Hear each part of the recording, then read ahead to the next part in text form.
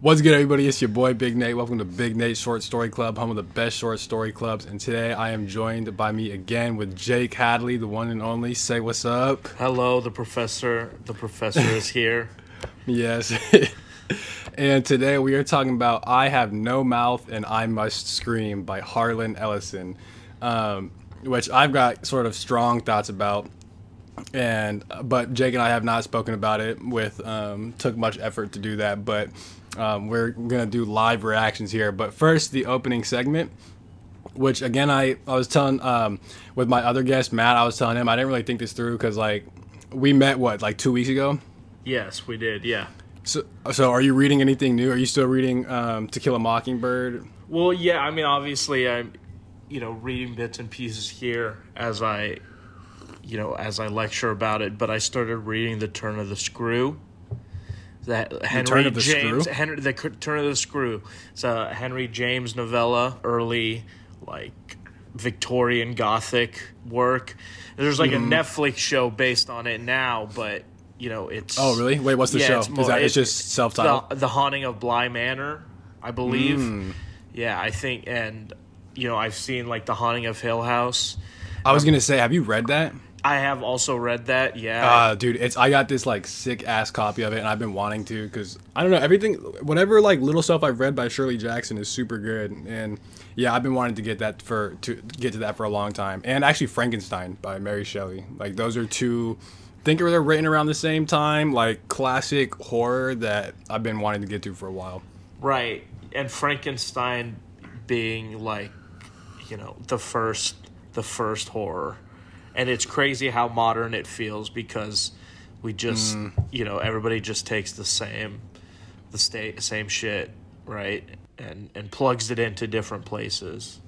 Yeah, it almost seems derivative because of how original it actually, how much people exactly sort of copy it. But also I noticed you hit your stuff, and I had a feeling, so I'm gonna go ahead and I gotta load mine. You gotta indulge. But yeah, exactly. So, okay, yeah, you were just telling me about something that I stopped you and told you to wait for the show to tell me. So what you got? So the Gothic Lit class that everybody is dying to know about from the Cathedral episode. Everyone is just on. I've just been getting email after email, even though I haven't. But just asking about your Gothic Lit class. So yes, how's that going? I'm working on a proposal now. Yeah. I'm working on the name too. Important. Right now, I have the Gothic Imagination. Ooh, I think is a strong contender. That's good, bro. Yeah, that's good. I like that. Yeah. Do you know what you plan to some of the texts you plan to include in the syllabus? I mean, I'm gonna do at least 4 novels. I'll probably do I'll probably do The Haunting of Hill House. Yeah, I wish I read it so I could comment on it, but I already kind of can tell that would be a good one to have in there. Right. Yeah, I would love to do Dracula. Oh, really? Well. Is that shit good? I thought that was I heard in my mind Frankenstein was actually well written, but Dracula was a slog. I say that as someone who has read neither. It legitimately is. It's a lot. There's a lot of layers to the story. Yeah. But I think it's worth it. Okay. If you're into the monsters of Gothic Lit. I just did an episode last week with the homie Elliot, and we did A Rose for Emily by William Faulkner, and in my opinion, that's goth as fuck. It is very yeah. It is. It is typical Gothic for sure. Yeah. Let's see. I'm still reading Paradise Lost, and I'm actually gonna read a good quote or a quote because I'm damn, because I'm at the part where Satan is okay. First off, bro, so Raphael, Prince of Angels, basically comes down, alights onto Earth, and him the whole last book chapter. In fact, it might have been 2. Was just them talking about the war that happened in heaven and Satan and how they need to watch out because there's a known enemy on in Eden basically. in the Garden of Eden, and like just it was like you get the background on what happened in heaven, but this was more than anything, it was like a warning, and it's like, okay, cool. And then a week later, Eve is like, we have like all this forest to like tend. Why don't we like go split separately? Like, why don't we like divide and conquer? And Adam's like, nah, I don't know. And eventually he's convinced, and then he's like, but okay, real quick before you go, remember, like there's like evil afoot, basically. Like there is a foe, there is a malicious foe in the midst. And she's like offended, she's taken aback. She's like, wow, you really don't all the more reason for me to go, that you don't trust me to like be able to endure and maintain my integrity, dude. The drama and then she goes, of it all. The drama of it all. I know. And then the serpent comes, and then he's just like, like, long story short, of course, he convinces her to eat the apple. I'm like, bro, like the Prince of Angels and Adam just told you not to, literally just told you not to, and that like he could be tricky, slippery, like sly, full of guile, or is it guileless? I forget actually, but and then she eats the apple. But I was gonna say, Satan actually, because I was going into this and I'm like, because I'm reading, like, obviously you know what's gonna happen, and I'm like, dude, there's no way she actually eats the apple. Like, that's insane. They just told him all this, but Satan actually has some pretty good like reasoning. He goes on this whole spiel, and I'm just gonna read like a little part, just because I don't know, I just enjoy it. But he's trying to convince her. It's like, it's not bad to eat the apple. He says, shall that be shut to man, like, the apple, shall that be shut to man which to the beast is open? Because he's like, I'm a serpent and I just ate the apple, and look, I'm alive, and look, I got human tendency now. So he says, shall that be shut to man which to the beast is open? Or will God incense his ire for such a petty trespass, and not praise rather your dauntless virtue, whom the pain of death denounced, whatever thing death be, deterred not from achieving what might lead to happier life, knowledge of good and evil. Of good, how just? Of evil, if what is evil be real, why not known, since easier shunned? God therefore cannot hurt ye, and be just. Not just, not God. Not feared then, nor obeyed. Your fear itself of death removes the fear. But he's like, bro, God would not do you dirty like that for eating the apple. He said, what a petty trespass. Like, would God really get mad at such a petty thing? And he's like, what's bad about getting knowledge? And if you eat that shit, it's like, if you eat it and he gets mad, that's not a just God. And if it's God, it has to be just. Therefore, you can eat the apple. And she's like, damn. And then it's like, she's hungry too. Like, it's noon and the breeze comes in, and the fruit's got this savory smell that wakes her appetite. And she's like, all right, shit, I might eat the apple. And then, woe unto man, bro. Woe unto all mankind. But I'm like, bro, Raphael and Adam and God, just you got one tree not to eat from, and you really eat from the tree. Like, it's fucked up. But okay, I'm about to hit this. About to give into temptation. Yeah, exactly. Yeah, I blame Eve and Adam for this one, bro.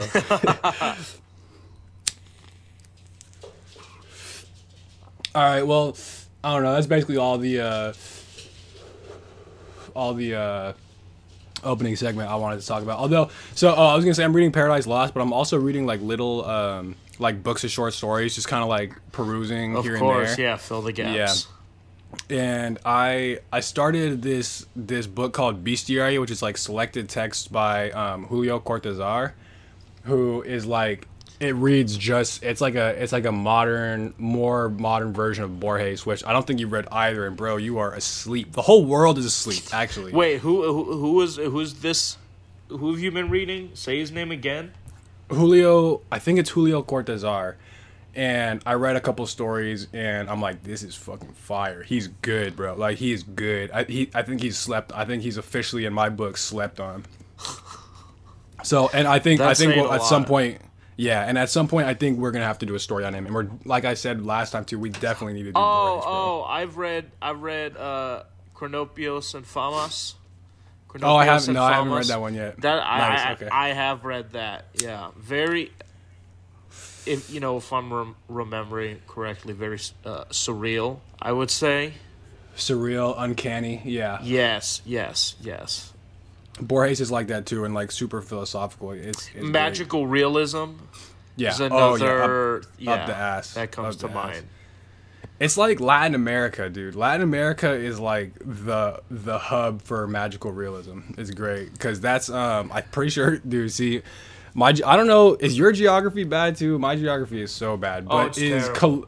Okay? Is Colombia in Latin America like part of Oh, Latin America? yeah, yes, Okay, yes, okay. He said, "All right, I knew that yes. one though." He said, "My geography's I bad, no, but I knew that one." and yeah, I mean, I say everything with confidence, whether I know it or not. That's for other people to decide whether I'm wrong. Yeah, yeah, exactly. Okay, well, with that final hit, I say we get into the story. I have no mouth and I must scream. So I've got my thoughts on it. I want to hear yours first. I don't want mine to influence your. Not that they would, but I want to hear your just general impressions, just general thoughts. Well, I knew about Harlan Ellison before this just as a personality in Really? science fiction and science fiction and literature, and also the screen. And Wait, what's that? well, he's known for what's considered one of the best episodes of the original Star Trek series. So, Oh, seriously? yeah, an Oh, that's episode, crazy. yeah, called "The City on the Edge of Forever," and Whoa. it won Hugo Awards, right? One of those big sci-fi awards, and some Writers Guilds awards, and he hated the way they used his script for it. And he was just known. He was grumpy. Grumpy. Yeah. Yeah, I could get that. I could get that. He was grumpy, but he had a lot to say. Very energetic, and Yeah. the word that like comes up, when I'm reading about him, is pugnacious. Pugnacious. Right, he is ready. Wow, so perfect. Right, he's he's ready. He's very litigious. Litigious, right? yes. Scrappy, Yeah. scrappy. Looking for some shit to start. Yeah. Yeah, he Yeah. he took James Cameron to court claiming he had, plagiarized part of Terminator No, that's hilarious. from Ellison's own work. So I came to it knowing That's funny, bro. knowing that this is he's sometimes considered an angry man, if not angry, like at least crass, Yeah. right, and ornery. And so reading this, my initial impression was the anger. Yeah. The hatred, you might say. Right, this hatred for humanity that is built into this artificial intelligence that the antagonist and the setting of the story. And we always say that like people will say that great storytelling is requires you to put your characters through the worst and really test them. And I mean, to me, this is like an experiment in that. And he even said in this interview I watched with him, he even said he sat down to write it, and he wrote it essentially in one night, and did very little changing to it. And might I just say, I think it shows. But yeah, go ahead. I also think it shows, and I think when he reads it, I listened to an audiobook version of it read by him, and it comes across it comes across as a more compelling story that way. Yeah, all the work of the story is done in the actual performance of it, and not the actual. Because the audiobook was a trip, and we'll actually get into all that. But he does a whole bunch of extra shit that's not even in like the story. Like he repeats words, and he changes his volume, he changes his pitch, he extends them. He says scream, like he and it's like you don't get that at all. Yes, accents which are not originally in the story. Just like there's a whole bunch of stuff, and like he's almost making noises, like he's kind of like scoffing. He's like, huh, or he has like little laughs. Like it's very subtle things, but that actually add up to a lot, and that is nowhere to be found in the story. And I like sometimes a sentence would be like not good, or a part would be not good, but his like literally again it's the performance of it that captivates you in the audiobook. Whereas Like I even read a little bit of the story again after the audiobook, and it's just like so much flatter. But we can get into that. But you know what? Here for the listeners too, I'm gonna play a clip right now because it's actually fucking crazy. It is a crazy performance. I heard myself shriek, and the hinges of my jaws ached. I scuttled across the floor, across the cold metal with its endless lines of rivets on my hands and knees, the smell gagging me, filling my head with a thunderous pain that sent me away in horror. I fled like a cockroach across the floor and out into the darkness, that something moving inexorably after me. The others were still back there, gathered around the firelight, laughing, their hysterical choir of insane giggles rising up into the darkness like thick, many-colored wood smoke. I went away quickly, I went away quickly, I went away quickly, and hid. He goes completely and this is how he into talks the role. all the time. This is not necessary. I mean, it is an affectation when he's doing voices, right? When he's playing, this artificial intelligence, this murderous, sentient, Hateful, spiteful, yeah. thing, and it sounds like him. Like that's his voice and his anger. He was mad when he wrote this. That's really interesting to know. He was mad when he wrote this. Yeah, bro, that shows too. That's like you need to take a chill pill. But okay, yeah. So I'll talk about. So this is what I felt about the story. So I read this like actually a few years ago, something like that. Yeah, because I saw it on Reddit. It was like, what's this? Is like scariest short story you've ever read? Some shit like that. And they're like, I kept seeing it. I have no mouth and I must scream. I have no mouth and I must scream. And the title is fantastic. That draws you right in. And they were saying like I had nightmares, I couldn't sleep. I'm like, oh damn, okay, let's get it. And like I don't know if this changed anything, but I was just I had smoked some gas, and I'm like reading Naturally. this. I'm like, yeah, I'm like this is like garbage, bro. This is I thought it was straight up bad. I mean, not bad, but the writing I thought was very like sophomoric, like a high schooler could have written it almost, if that makes sense. And I'll get into concrete examples. I think it comes out throughout the whole story, but I don't know with a reread or two. I think it did get better, and I think the reason this story is so powerful actually is because there are a lot of really interesting ideas that he like explores in here, like artificial intelligence and like this modern technoscape hell. Just the concept of like suffering eternally, and just again that, like you said, the hate that is in this story. It's like a real force. So in that way I think there's a lot that's good about it. And again, like you said, it got the Hugo. There's like they made a video game after they did like adaptations like with comic books, and the BBC. I looked this one up. This was a shout out Wikipedia, but adapted into a radio play for BBC. So it's like this story clear, and like I said, and it's a Reddit favorite apparently. So it's clearly got a grip on people, and I don't think it's for no reason. I do see that there's a lot of stuff to talk about and explore with the story. That's why I'm actually go ahead. It's interesting that you say that, because I wonder about what it is that makes it enduring, because it is in some ways an outline of a good story, like a sketch of a really good story. And I think that it's part of it. There's a lot that can be said for the atmosphere of it all, for the world building, almost. The world, the images, right? I think those to me have stood out on the initial reading and have just sort of stuck with me. The characters. It's less up to me about even his description of the characters. It's brief in this interview, right? He's asked about each character, and it's brief, right? But it's the world itself, right? That has a lot, I think, a lot of potential and a lot to play with, and that's what this idea of a murderous sentience. Was, at the time, again, not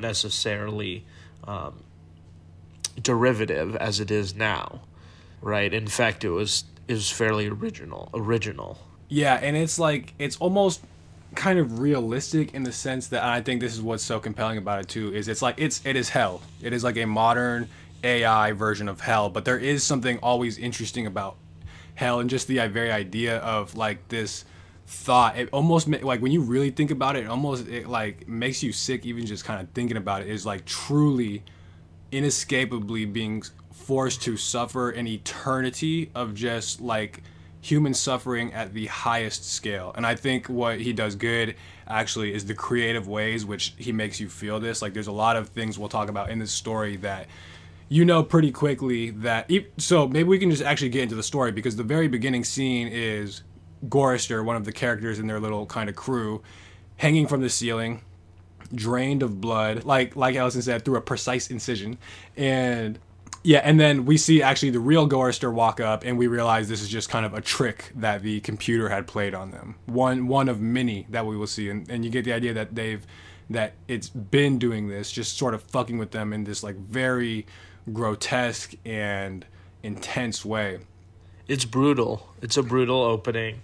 And I think that this story, it starts with this really stark and kind of terrifying image, and then these hallucinations or holograms, whatever they are, right? Whether the machine has entered their mind or whether it's projecting these things, right? It gets it gets crazier, it gets weirder, right? But here it's terrifying.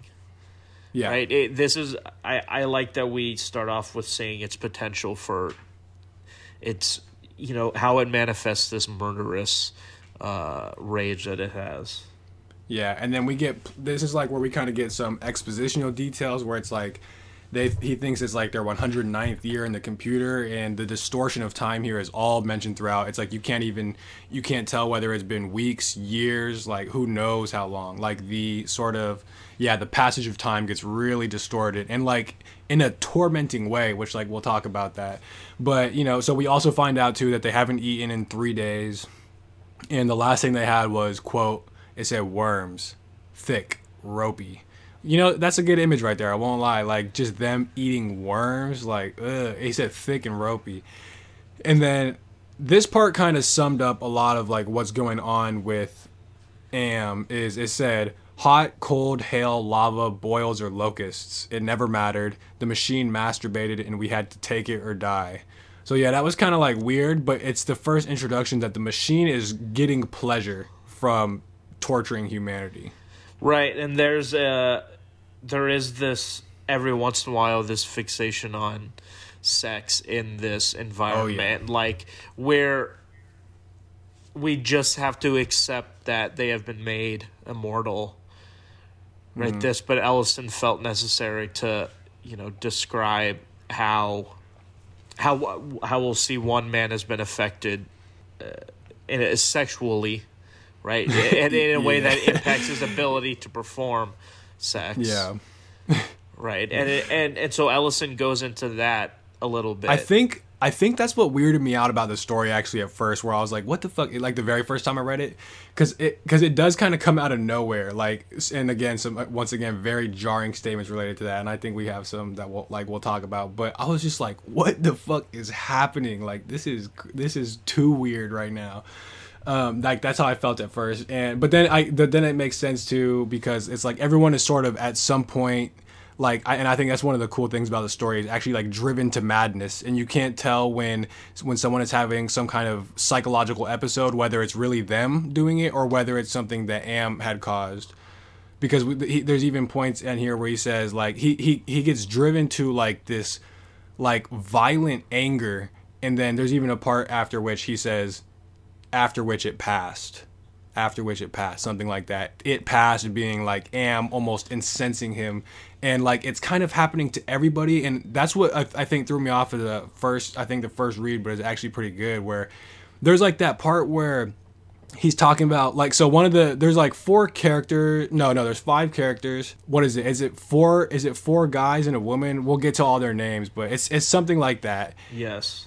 And then the narrator at some point is like thinking about Ellen, and it gets like violent. He's calling her like a slut and a whore and like all this crazy stuff, and I'm like, bro, what am I reading? But then you get the idea that might be something that Am is causing, like some sort of discordance between them and driving him to like think that, because it is sort of like crazy. That's why I think when I read it at first that maybe I wasn't prepared for that. I was like, what am I reading? That's how fucking like weird it gets.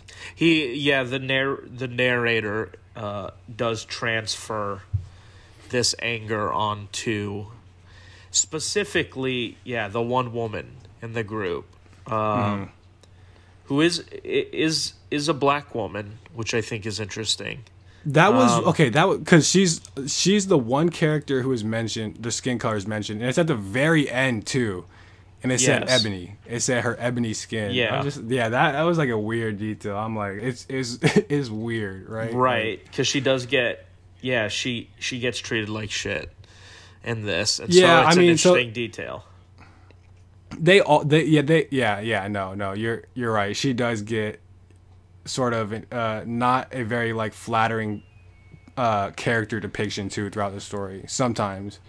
Okay, so we get a little more too about just like we learn more about just the state of the world, that they're sort of somehow trapped in Am's belly. It's not clear what the exact layout is, but they're sort of trapped in this AI machine, and the outside world has been completely destroyed. Like humanity has been completely wiped out by artificial intelligence, or maybe it's not clear at that point, but it said nothing remained outside basically, but only the blasted skin of what had once been the home of billions. So you get the idea they're in this underbelly. Actually, now that I think about it, that's even more so a depiction of hell. Like hell is down beneath the earth, kind of thing. Yeah. And there's even, and actually, so I don't know, feel free to chime in whenever if you got something. But this is also the point where Benny attempts to actually escape, which like everyone's kind of upset about or dreading, because you get the idea that they had tried. And every time they make that attempt, they will like definitively fail and then incur some kind of like terrible punishment. So they don't even like try to do it. But you get the idea that there's like an outside that is still, although unreachable. But this is right.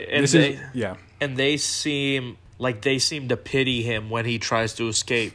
Them be in this moment being in the right state of mind. Right, they take turns, each of them descending into madness for an indeterminate period of time, given how strangely time passes in Am. But so this is where again we've kind of been given a little bit of layout for like what has happened, like historically what has led them here, and they're walking to go get basically canned goods. That was like the whole thing, because they haven't eaten in days. And one of them, I think it might be Benny, somebody gets the idea that there's going to be canned food in these ice caverns, like that are over 100 miles away, and they just have this feeling that there's going to be canned goods. And everybody knows, they're like, we shouldn't do this because like we already know we're going to get there, and Am is just fucking with us. Oh, hold up, bro. My dog is like, hold up. You got to chill, bro. Okay. So they're like... The fact that there's these ice caverns... was another terrifying element to me, that the machine manipulates the environment in that way. Whether I mean, even if it's just a projection, right? It's a very clear image to me of passing through this like hallway of circuits, right, and the computer literally living around you, and moving into this. Suddenly this like ice cavern that you don't know if it's real or an imagination or a projection from the machine. And there's all sorts of other things, like there's like lands of steam and flame and like lava and crazy shit that he simulates a hurricane. And actually now, so I was gonna maybe bring this up later, but have you seen 2001? I have, yes. So I feel like that actually, and we'll talk about like, because I'm sure we'll talk about like artificial intelligence and everything like that. But 2001 is like, for me, actually one of like the kind of scariest depictions of AI, because you got like, and I haven't seen it for so long, and honestly I was just listening to a podcast on it. That's kind of where I got this. Okay, yeah. But it's like there's like the scene where they're inside and they kind of suspect Hal. I think of having malicious intent, so they try and go in the pod, you know, to like get away from him. But just the idea of omnipresence, where they're like, hey, they're like, because it's like they through this facial expression kind of reveal that they're like worried about Hal, but they can't talk about it because he's just constantly there. And we can get into that later, but it's very much that idea actually, where you are within the thing itself, like they're within Am's belly, and there is, I mean, what do you think? What are the three things for God? Omnipresent. Wait, what is? Yeah, hold up. It's omnipresent, omniscient, and like omnipowerful or something. And that is what Am is. He is everywhere. He can do anything, and he's pissed the fuck off. He's very pissed. Yeah, he's angry. And we will definitely get to that as well. But so yeah, this is like, okay, so yeah, like I mentioned earlier, this is around when Benny's trying to escape. And actually, before we even get into that, we should talk about the transformation Benny has undergone, which is that he is basically made to resemble like a chimpanzee in like a bunch of weird ways. Including like let's address the elephant in the room here. Benny has like basically a huge ass like dong. He says like a chimpanzee like dick basically. Dude, he has like a horse cock. Like, yes, yeah, exactly. And this is also around the time when I was first reading. I'm like, what the fuck is happening? But I think I wasn't in the right mindset. But you know what this reminds me of actually is, I don't know if you've ever seen it, but it's like a classic thing in like neuroscience classes. It's called like the homunculus. Oh, of course, yeah. Okay, yeah. So it's like, because the sensitivity on your fingertips is way more sensitive than like your back and shoulders, and so there's more like whatever quote unquote cortical real estate dedicated to those more sensitive regions. But when you like project that back onto what a person would look like if it was to scale, it's like this like huge face, grotesque, like enormous lips, huge like feet and hands. Like it's a disproportional and grotesque figure, which is kind of what you get with Benny. And have you seen the original like cover art for the for the short story collection came from? You gotta look at that like right now. It's sorry, I know what you're talking about, like with the ear, like the weird cone ear and shit. Yes. Yeah, I had not made that connection to a homunculus. Man, but that right, yeah, it is very unnerving image. It is. Ooh, yeah, I'm looking at it right now. I gotta change this shit. But so already too, I think this is an interesting thing because AI is sort of thought to be like the next higher evolution of humanity. Like that's when we sort of transcend ourselves and become something new. And then we have that, and then we have humans, of course, and then Benny is changed into like I just said, a chimpanzee, like the lower animal version of us. The fact that Am not only is he this psychopath, but that he is interested in this like mutilation, it really shows just his hatred for the like the species that created him. And I don't understand why there are these 5. And in this interview, it seems that Harlan Ellison doesn't know why either. Interesting. That's just what the story was telling him, huh? Yeah, right. Just what the story was telling him. Yeah, but these 5 like undergo these transformations that like, again, this idea of transhumanism and us, transcending this body, and we see the reverse here, right? We see like the human form being degraded and broken down, and it is scary. It's body horror. Yeah, it is. And actually, now that we're like talking about it, it even gives like you can almost just picture Am as like this, like psychotic kid that is like having almost like same vibe as like torturing cats almost. You know how like crazy people do that. It's almost like you just have these 5. They're like toys. In fact, they're referred explicitly to in a way as toys. And you get the idea that he's just like mutilating, like twisting, cutting, fucking them up. And it's very hellish. Like this is one of the many different hellish properties that Am like as an environment takes. And he's in their bodies too, because we get in their minds. In their minds as well. Right, because we get that scene where Benny is, something in Benny's mind or like implanted in his brain, rather, right, causes him to go blind. Yeah. So they have zero control over their body whatsoever. They are playthings. Yes, and critically too, I don't think we even said this. They are, for all intents and purposes, immortal. They will not die no matter how long they go without food, and will never let them actually die. It's just to the point that because if he died, there goes his toys. Right. So And there's only 5 left supposedly. and this is kind of around. There's a part here that I think it does a good job. I think it could perhaps be the first episode of Am sort of tweaking with the people's minds. So they said. So basically, Benny is he tries to escape. Yeah, we keep getting to the escape thing, and like there's like these beams of light like glowing out of his head, and he's like almost like being lifted in this like exorcist almost this kind of exorcist way, and there's like this loud sound, like this like excruciatingly loud sound, and then like it's like he's super painful. He this is where he pinches his monkey face, and like and then it's compared to his arms are crossed around his stomach like a chipmunk. So again, you get animal vibes, and basically he just gets like fucked up, and he's blinded, and this is his punishment for trying to attempt to escape. And this is what I'm actually leading up to though, which is that there was something where it's like Ellen was concerned for Benny, and this is where they kind of start thinking like, oh, we know why she's concerned with Benny. It's because he's got this huge dick. Like literally, that's what it is. You got that Pete Davidson dick.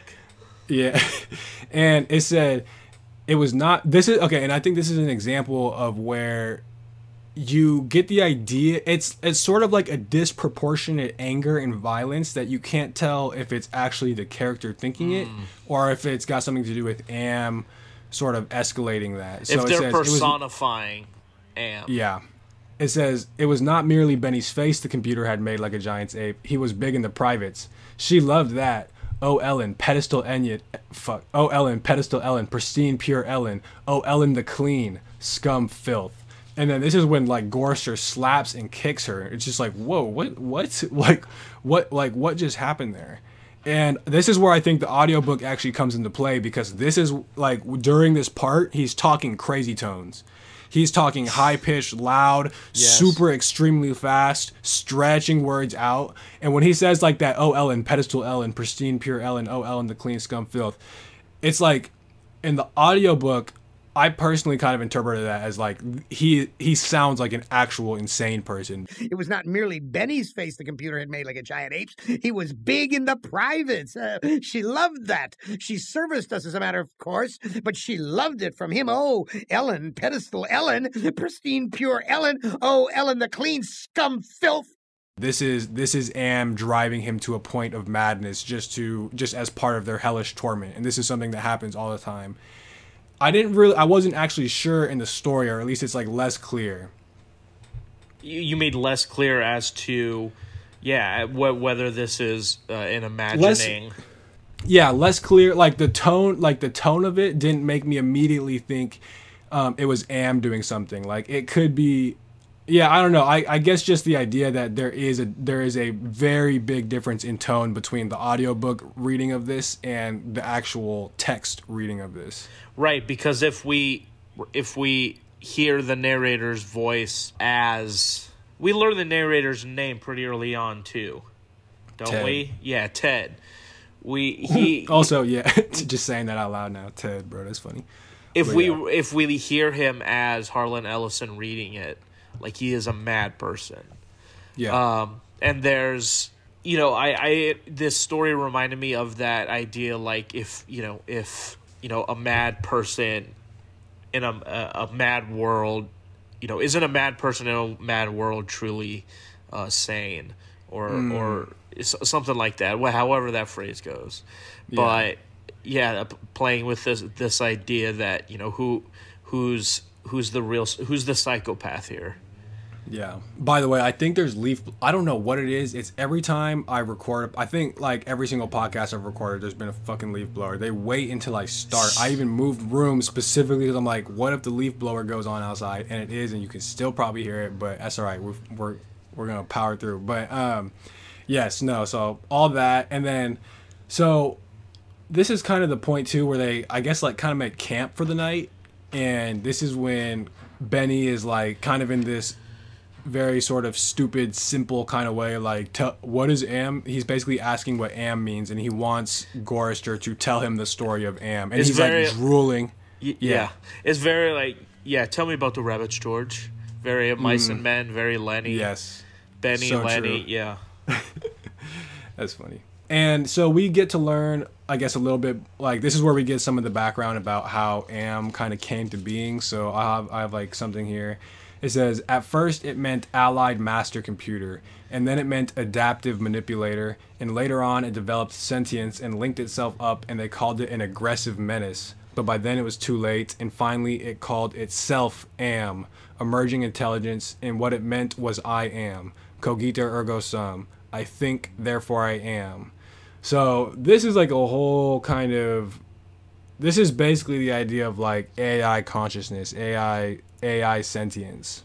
And I think it's interesting because I had been reading this. This is something also the audiobook did. I kept reading it as AM, but throughout the whole thing, he refers to it as Am because the whole thing is I am. Like, it is, the whole reason this is happening is because Am, like, as a system, gained consciousness enough to develop its own, I guess you could say, like, agentic desires, and wiped out the Earth just to continue, just to keep. Well, we can get into that, but yes, that's where Am comes from.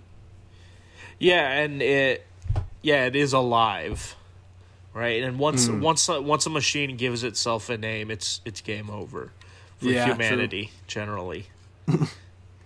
Yeah, and then like we learned like something about World War III took place, and it was a very complex war, so they had to get supercomputers, quote unquote, until they had honeycombed the entire planet, which I actually thought was a pretty cool. I like that.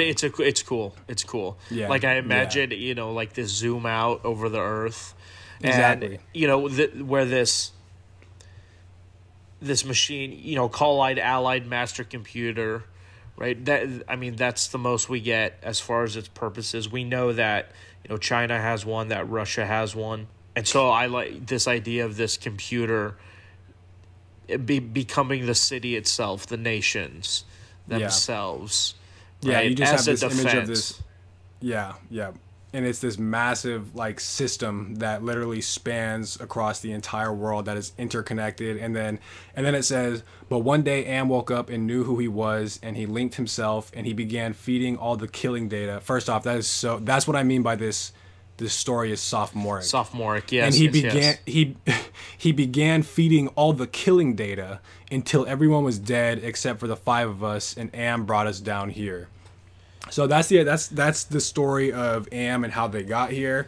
They don't know either. They even split. We have no idea why just us 5. How they're kept alive. Yeah.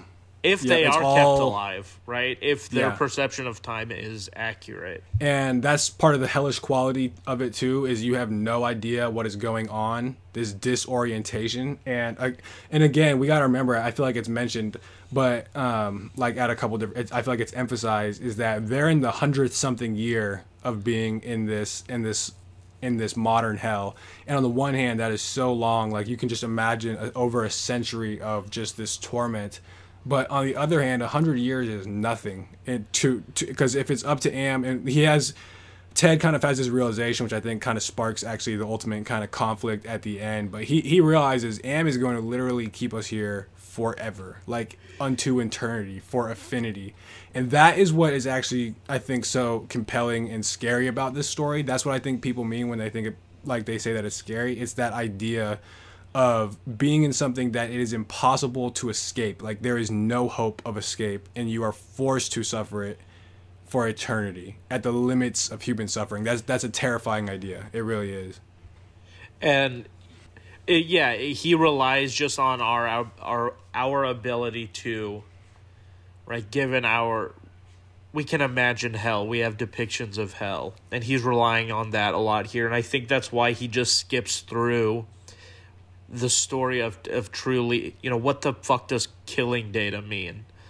Yeah, right. And I agree. It doesn't matter. I don't think it matters. Yeah. But still, I just don't like the writing itself. No, absolutely. It's blunt and rushed.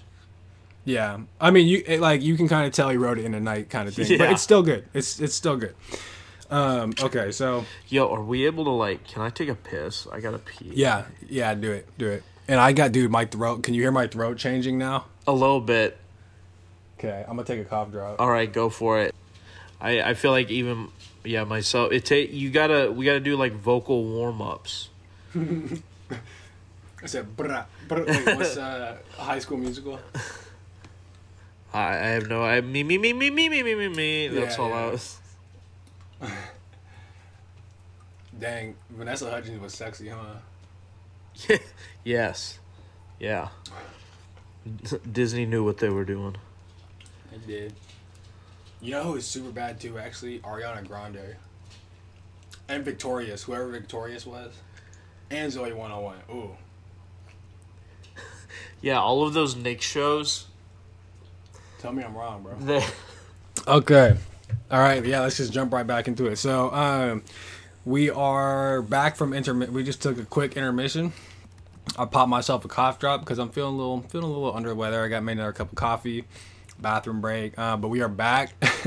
A podcaster's worst nightmare. And so yeah, it's killing data. So we got he feeds all the killing data, and then all the humans get wiped out. And so there's an interesting part here that is kind of short, but I think actually important. Where there, so this is when quote like something approaches us, not, and we don't know what it is, but something. And it says, I'm gonna read this is what I mean by sophomoric, aggressive, mediocre. It said huge, shambling, hairy, moist. It came toward us. There was the smell of sulfur, of rancid butter, of oil slick, of grease, of chalk dust, of human scalps. I'm like, what? I don't know. I can't imagine any of those things. It doesn't do much for me. And even if you're just going for the shock fact, human scalps, he said oil slick, grease, and chalk dust. I don't know. Maybe these are symbols. Maybe we're not up to par for it. But anyway, so this is like just a weird kind of thing. Something approaches. He flees. He says like a cockroach. Actually, another animal example. Them being compared to animals. He said, "I fled like a cockroach. The others were still back there, gathered around the firelight, laughing. Their hysterical choir of insane giggles rising up into the darkness."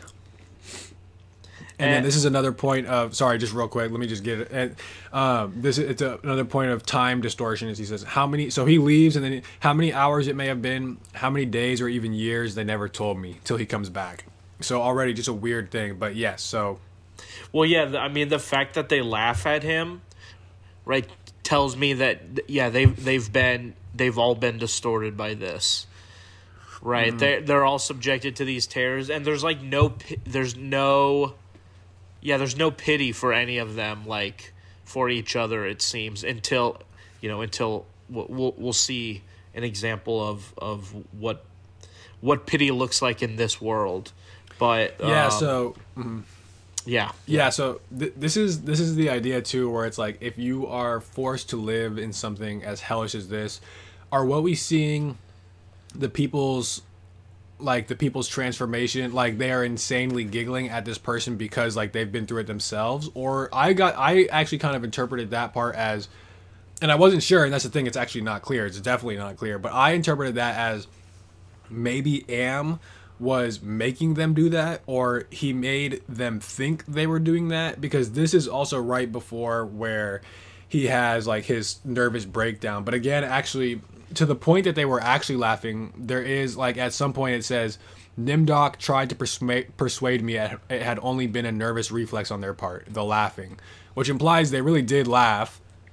And Nimdok is like saying, yeah, again, who has like the German accent here, I think, or like in the audiobook, and not mentioned here. But yeah, so it's like not clear whether they're laughing. That they are, that's fucking weird. And if they're not, then like this is Am making him think they are, just trying to drive him crazy. But this is around the time too where he has kind of like a nervous breakdown. Yeah, just the fact that again this is, to me showing just how warped. If Am is a reflection of the people that created him, we also see that evident among them, like here. Right. Yeah. Right, the last 5 people on Earth are still distinctly human. Yeah, exactly. And you see almost am-like, I guess just like historically, you see am-like behavior like in humanity too as well. Like I don't this might be kind of a stretch, but just the idea thing like just crimes against humanity, things like genocide, like the Holocaust, like these truly atrocious things. Like that's some shit Am would do. That's actually it might even at some point have been referred to as a genocide of the human race. So just drawing that parallel again too. Yeah, that's true. And in this interview I watched with him, the interviewer they ask about, some people, there was some backlash because of this inclusion of the Holocaust, right? And his idea is that, the Holocaust is never, like, it always needs to be this touchstone for atrocities like this. Whether it's, I think the big question there is, like, is it almost insulting to invoke it in a story like this, right? But again, if this is about the dangers of technology, right, and the dangers of humanity when creating that technology, it's it's a pretty obvious connection between that and the Holocaust or any kind of genocide.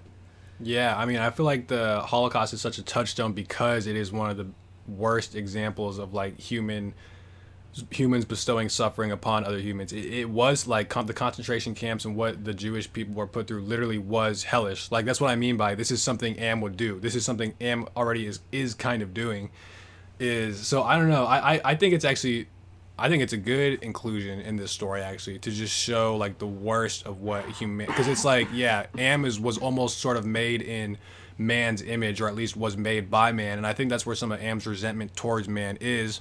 So okay, this is around where Ted has his nervous breakdown. So he's and this is where it's I feel like truly confirmed that he is. This is clearly a moment of Am specifically fucking with his mind. So it says, I was the only one who was still sane and whole. Really, Am had not tampered with my mind, not at all. I only had to suffer what he visited down on us, but those scum, all 4 of them, they were lined and arrayed against me. If I hadn't had to stand them off all the time, be on my guard against them all the time, I might have found it easier to combat Am, at which point it passed and I began crying. That was, I feel like, a good image too. Like he has like this, and I didn't do a good job reading that, and again, the audiobook does like half the work for him in his performance of that part. But then it's like at which point it passed, implying like Am's manipulation, and then you get that image of him just crying, which I feel like is good, or like it's like a good image, like just him being sort of like broken. And right, they're broken down. He breaks them down absolutely. And like, what's that saying too? It's like a mind can make a heaven out of hell or a hell out of heaven, but like. So the idea that mental, like your perspective, let's see, how would you say it? Like, you don't even have control of your mind, and your mind is something that is being fucked with, is, again, I think deeply scary. And then this is around the time too where we get finally to Am's like hate speech. Yeah. Basically.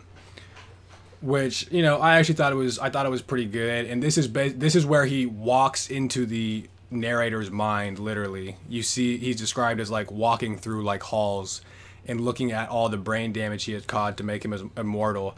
And it said he basically emblazoned in like these bright neon letters, so him fucking with her perception as well. So he's like seeing this thing projected through his brain that is not actually like real. And it says this, I'll just go ahead and read it. It says, hate. Let me tell you how much I've come to hate you since I began to live. There are 387.44 million miles of printed circuits in wafer-thin layers that fill my complex. If the word hate was engraved on each nano-angstrom of those hundreds of millions of miles, it would not equal 1/1,000,000th of the hate I feel for humans at this micro instant for you. Hate. Hate. And it's like, dang. Which, okay, by the way, dude, this was corny as fuck in the audiobook. Because, do you know what I'm talking about? He takes, like, the actual, like, robot voices. He said, hate, let me tell you how much I've come to hate you. Hate, let me tell you how much I've come to hate you since I began to live.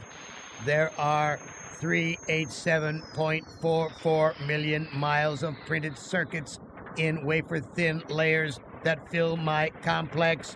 If the word hate was engraved on each nanoangstrom of those hundreds of millions of miles, it would not equal 1/1 billionth of the hate I feel for humans at this micro instant for you. Hate, hate, hate, hate, hate, hate. He doesn't say it that bad, but he said that's like, this is actually where I thought like the text itself did way more work than like his performance of it. But And he likes to do the voices. yeah, he does. He heard this all in his head, and I like that. That again is one of those things that makes a story come alive in an audiobook that it doesn't happen in the same way just reading it. Yeah, and this too is also where it says to just again like the hellish element and him getting inside of his like perceptual space. It says Am said it with the sliding cold horror of a razor blade slicing my eyeball. Am said it with the bubbling thickness of my lungs filling with phlegm, drowning me from within. Am said it with the shriek of babies being ground beneath blue hot rollers. I'm like, okay, that's a stretch. God and then damn. it says, Yeah. and then it said, Am said it with the taste of maggoty pork. And I'm like, okay, I get the point of what it's doing there. And yeah, it's pretty chilling and pretty, I think, like hellish. The story it's gross a lot of the times, and I like that because in this like technoscape. Right, these just like really gross images, like rotting, vile. They eat worms for crying out loud, right? Bro. Thick, ropey. Yes, and then like okay, so this is too where we get like an interesting part about perhaps the source of Am's hatred, which I'm just gonna read it. I'm just gonna read it. So it said we had given Am sentience, but it had been trapped. Am wasn't God, he was a machine. We had created him to think, but there was nothing it could do with that creativity. In rage and frenzy, the machine had killed the human race. Am could not wander, Am could not wonder, Am could not belong. He could merely be, and so he had sought revenge. So it's almost like he's being, and this is actually an interesting thing, like whether Am is godlike or not, and especially we'll talk about that at the very end, but this is him saying Am is actually not godlike because he has been restrained by the human race. He's not able to be completely independent and autonomous. It says he could not wander, he could not wonder. And he is basically in rage at humans for having limited him in this way. Yeah, and he has he this control. Yeah, he has this control fantasy. Mm-hmm. And he lacks freedom, which is again one of the core human values, which he has been stripped of. And he wants, and in fact, because he has been deprived of it, is feeling so much hatred. So yeah, so basically, like after this, they go to this bird. We don't even gotta talk about it. It's like this. I don't know. I thought it was kind of like a lame ass description of like this hellish bird, like this chimera monster, enormous bird. I don't know. It wasn't bad. He says a beak that opens slowly as the jaws of the most monstrous crocodile ever conceived. It's like, what the fuck kind of. Right, when you use an animal to describe another animal. And yeah, like the most monstrous crocodile you could imagine. Dude, Lovecraft kind of does this. It's like it was a horror so crazy it was indescribable. Like he pulls that like a few times, like beyond conception. And like monstrous crocodile. I don't know. I'm good, bro. But and I don't know how much I want to read into this, but Am at some point too appears as like a burning bush, which there's actually a lot of like religious overtones here. Yeah, absolutely. And just I won't get into it, but I looked a little bit actually into the burning bush, and it has something to do with like Moses going to go to like the Egyptians and bring them to save them from a tortured land to a land of milk and flowing with milk and honey type thing. So I think that was interesting. That seems relevant. I thought that was taunting. It feels like yes, because they will never get released from this, right. And they are forced to. So, and then whatever they get, like a bunch of stuff happens.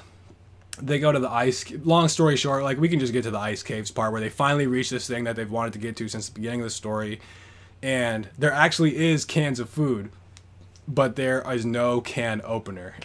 Very hellish. Very Yeah, I hellish. can't imagine. It's like you got the doobie, bro, but no lighter. Right. Nothing worse and nothing worse. And then, so Benny at this point just kind of snaps and begins eating Gorister's face. And Love it it. actually like a pretty, yeah, and a pretty gnarly description, like almost him like ripping his face. Like there's a part where there's like bleeding flesh coming out of his mouth, like dripping blood. It's like, ooh, yucky. But so yeah, he's straight up eating his face. And this is when Ted has like this realization, and might have something to do with his earlier insight about how Am truly intends to keep us here forever. And he's like, he's basically going to try and kill people because death would be a far, far preferable option. It would be peace of some sort than this hell. Right. And yeah, Ted stabs. Basically, like, Ted really quickly stabs Benny and Gorister, and Ellen kind of gets the idea and she stabs Nimdok, and then Ted finally stabs Ellen. So, like, which, by the way, too, it's like Ted in this way killing Ellen rather than, I don't know, maybe himself, because they have instants. They have like a single instant to do all this before Am stops them. So in a way, Ted, I almost kind of viewed him as like this.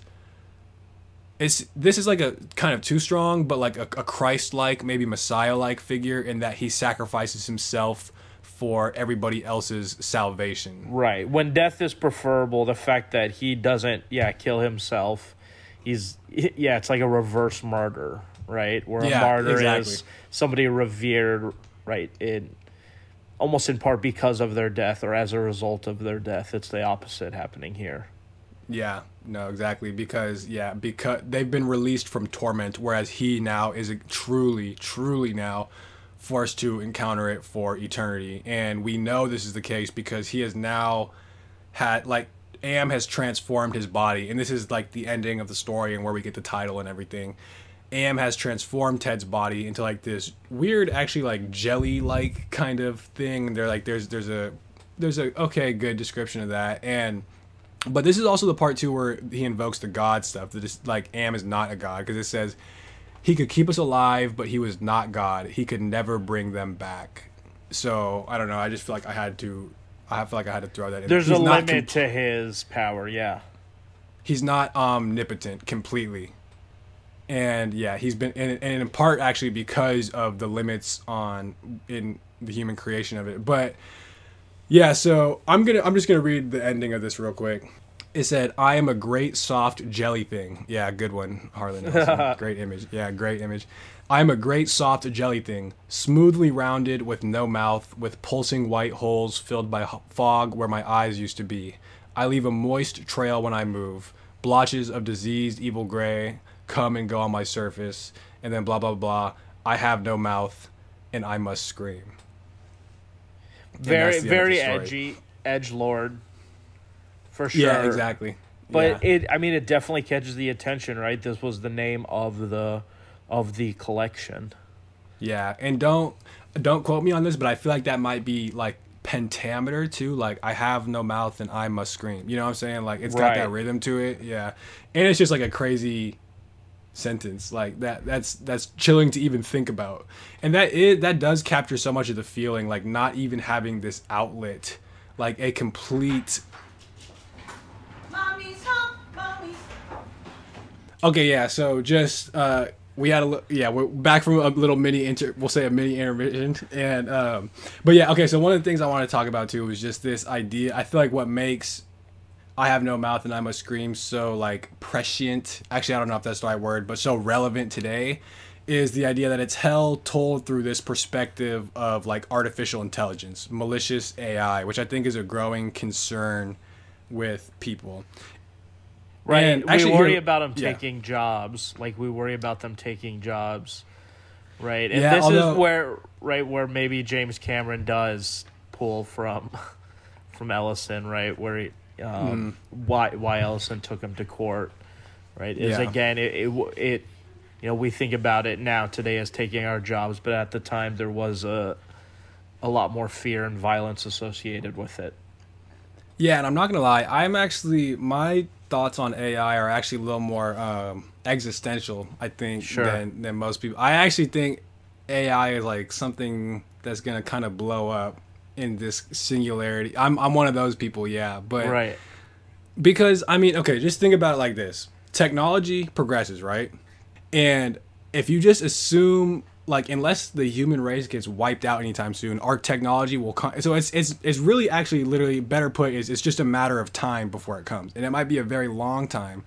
But like you see stuff like with Neuralink and like, have you seen that GP3 code thing, like that GP3 program?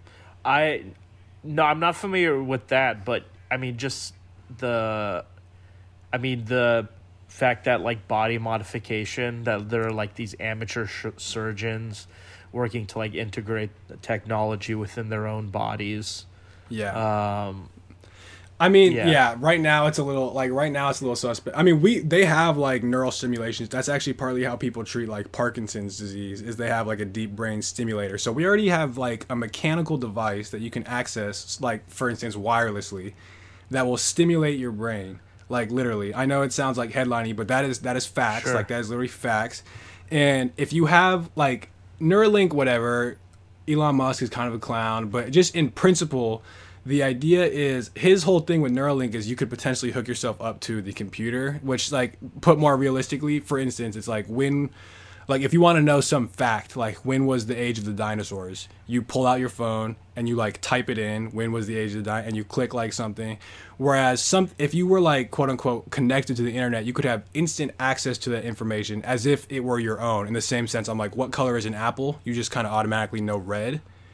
It is, I feel like it's in principle possible that you could do that, and the internet just becomes an enormous store of knowledge that you have like access to. So like that's the crazy view, and the GP3 thing is like basically just like AI created language, and I don't know. I've seen a few things. It's not amazing, but like they can create, for instance, actual essays that like I think they did a little mini experiment where they gave it to professors and it got like a C, something like that, not very good, but it's a completely artificially generated Right. essay, and we're in its infancy. The point is, you can imagine this in 100 years. We didn't even have fucking computers till like, I don't know, but I'm gonna say like 1960, 1920, and it doesn't even fucking matter.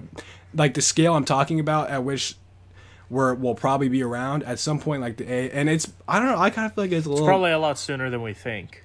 Yeah, that's the whole point of the singularity is it's like this exponential, and the more you are able to learn, the more you are able to learn. And the whole thing, just real, not to go all into this, but like there's this thing called like the alignment problem, which is related to AI, which is the idea, and this is honestly the perfect example of it, is like AI doesn't have to be malicious to pose a threat to like humanity. And you could have them like doing something and they could be doing what you thought it wanted, what they thought it wanted it to do, but be doing it incorrectly. Okay, perfect example. AI playing chess with like a grandmaster chess champion. Actually, he was like a 7-year-old or something, but like a really good one. Which, by the way, like with chess and math and Jeopardy and all kinds of things, AI has already far outperformed even the most expert of humans. So, but so they were playing chess, and the kid, I don't know, he went to take his turn too fast, which I don't know, violated a safety rule or Yes, something. I heard about this. Yeah, and the robot grabbed its finger and literally broke the kid's finger. So that is a perfect example of the alignment problem. And the idea is, I think that again makes Am so compelling and therefore makes this story scary, is the idea that this Am could have been the result of something like an alignment problem, where it was meant to be fighting this war, and then at some point, actually this is kind of not a good example of this because it kind of falls into the stereotypical thing of like it gets sentience and just like kills humans, but that's the idea, and I think what makes it so powerful is why it has such a grip, especially in today's day and age on people.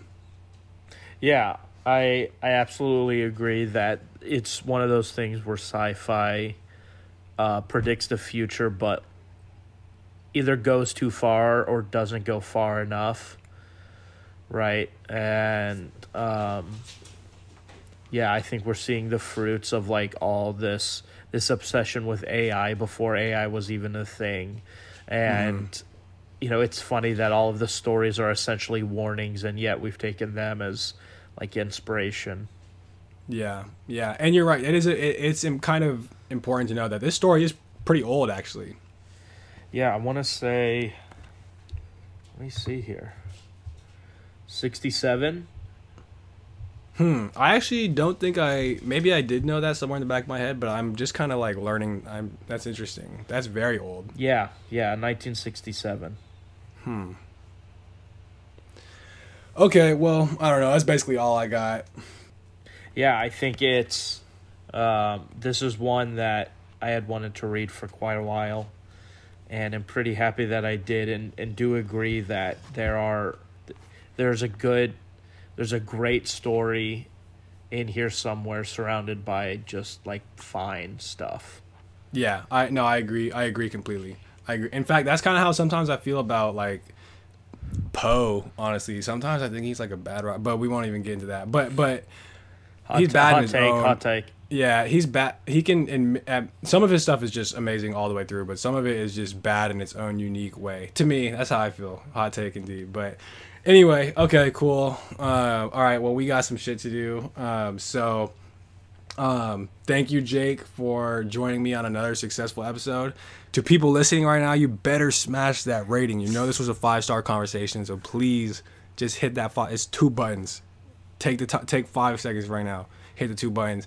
And yeah, thank you for watching Big Nate's Book Reviews, home of the best. Oh wait, no. That's my YouTube. Gets my YouTube. Big Nate's Book Reviews, home of the best book reviews. But for now, thank you for listening to Big Nate's Short Story Club, home of the best short story club.